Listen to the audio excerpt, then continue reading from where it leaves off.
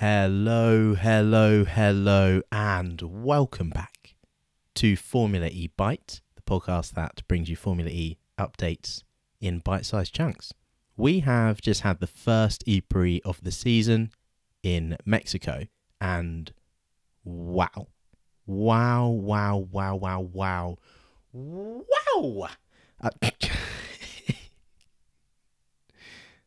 don't know where that came from, but that's staying in. Wow, that was very entertaining E-Prix. And Mexico tends to be a lot of fun, tends to be a very entertaining E-Prix. But with the new cars, that was really good. And I think it showed us what we can expect this season, that being good racing, really good racing. I really like the look of the Generation 3 cars. Some of the drivers from the early performances, I think, are going to have good seasons. And I like some of the lineups on the new teams. So, yeah, I know it's the first race. I know it's only the first race. However, I think we're in for a good season. So let's see how it all unfolded then, starting with the qualifying. And here is a reminder of how qualifying works this season. So, for qualifying, we have two groups of 11 drivers, ordered based on their position in the championship. So they will set times over a 10-minute session. The fastest will then go on to a head-to-head stage over the last 8 into the semi-finals. Then the eventual quickest from each group face off in the final duel. The winner of the final duel will be on pole position for the E-Prix. The semi-finalists then make up third place, fourth place, and obviously the runner-up will be second. So you'll have first fastest pole, runner-up second, third and fourth, and then the quarterfinalist will occupy fifth, sixth, seventh, and eighth. So ranked by their lap times.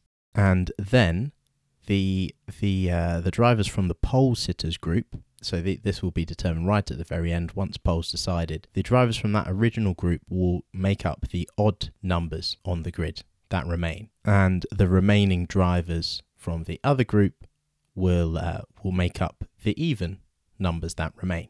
So a little bit different from last season, and that's how it works.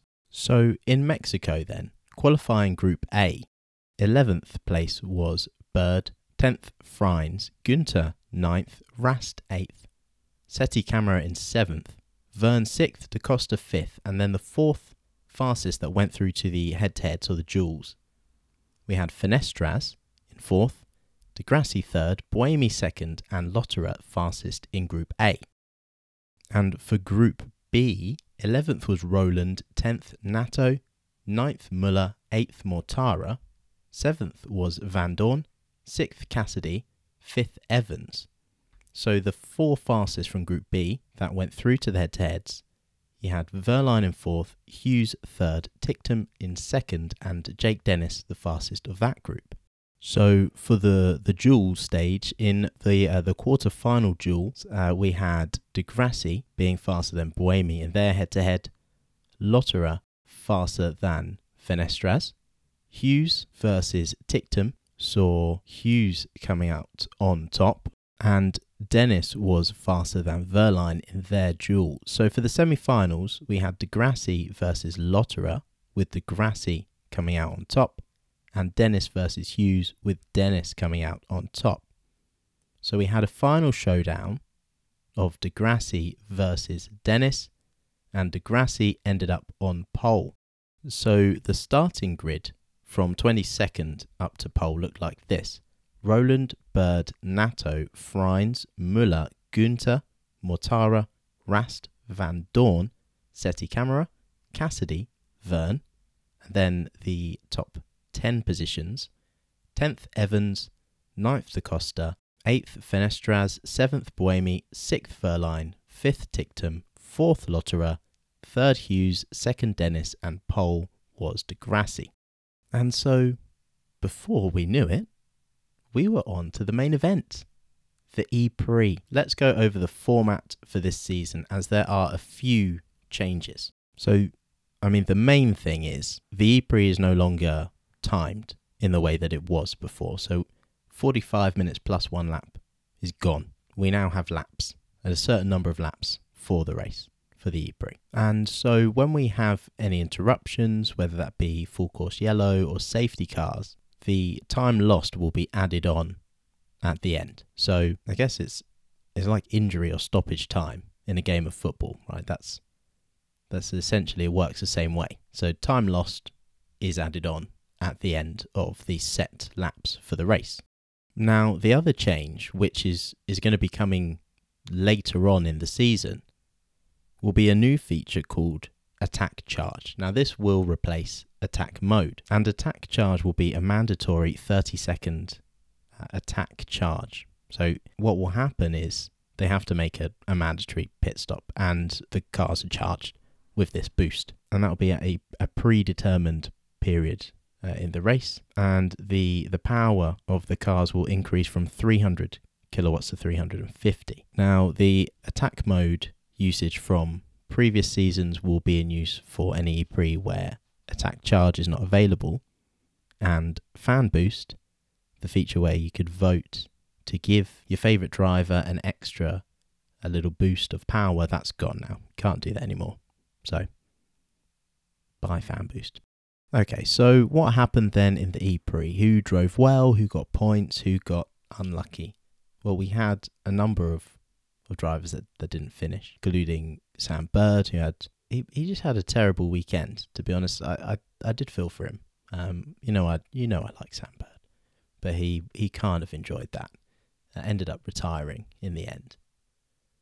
Robin Freins had a nasty collision very early on with Nato, and ended up injured. Is going to be out for a period of time for this season. We're not sure how long yet. It's believed he sustained some fractures to his hand, possibly wrist. Interesting as well was DS Penske ended up picking up 1 point through Van Dorn, who started 14th. Verne had started 11th, ended up finishing 12th. And to be honest, in practice, they looked pretty good. They were doing all right. Obviously, qualifying let them down a bit, and then the race was pretty average. But I thought they would maybe do a bit better, to be honest. Gunter did well, starting in 17th, getting up to 11th. A good drive for him in the Maserati. And a good shift from Roland in the Mahindra, coming from the back of the grid to finish 13th. So who else got points other than Van Dorn in 10th? Well, Cassidy finished 9th, Evans in 8th. Much better weekend than his teammate Bird. 7th was Da Costa, up 2 places from where he started in the Porsche. Porsche were pretty good, I thought. I liked what I saw from Porsche at the weekend. I think they could have a pretty good season. 6th, Buemi.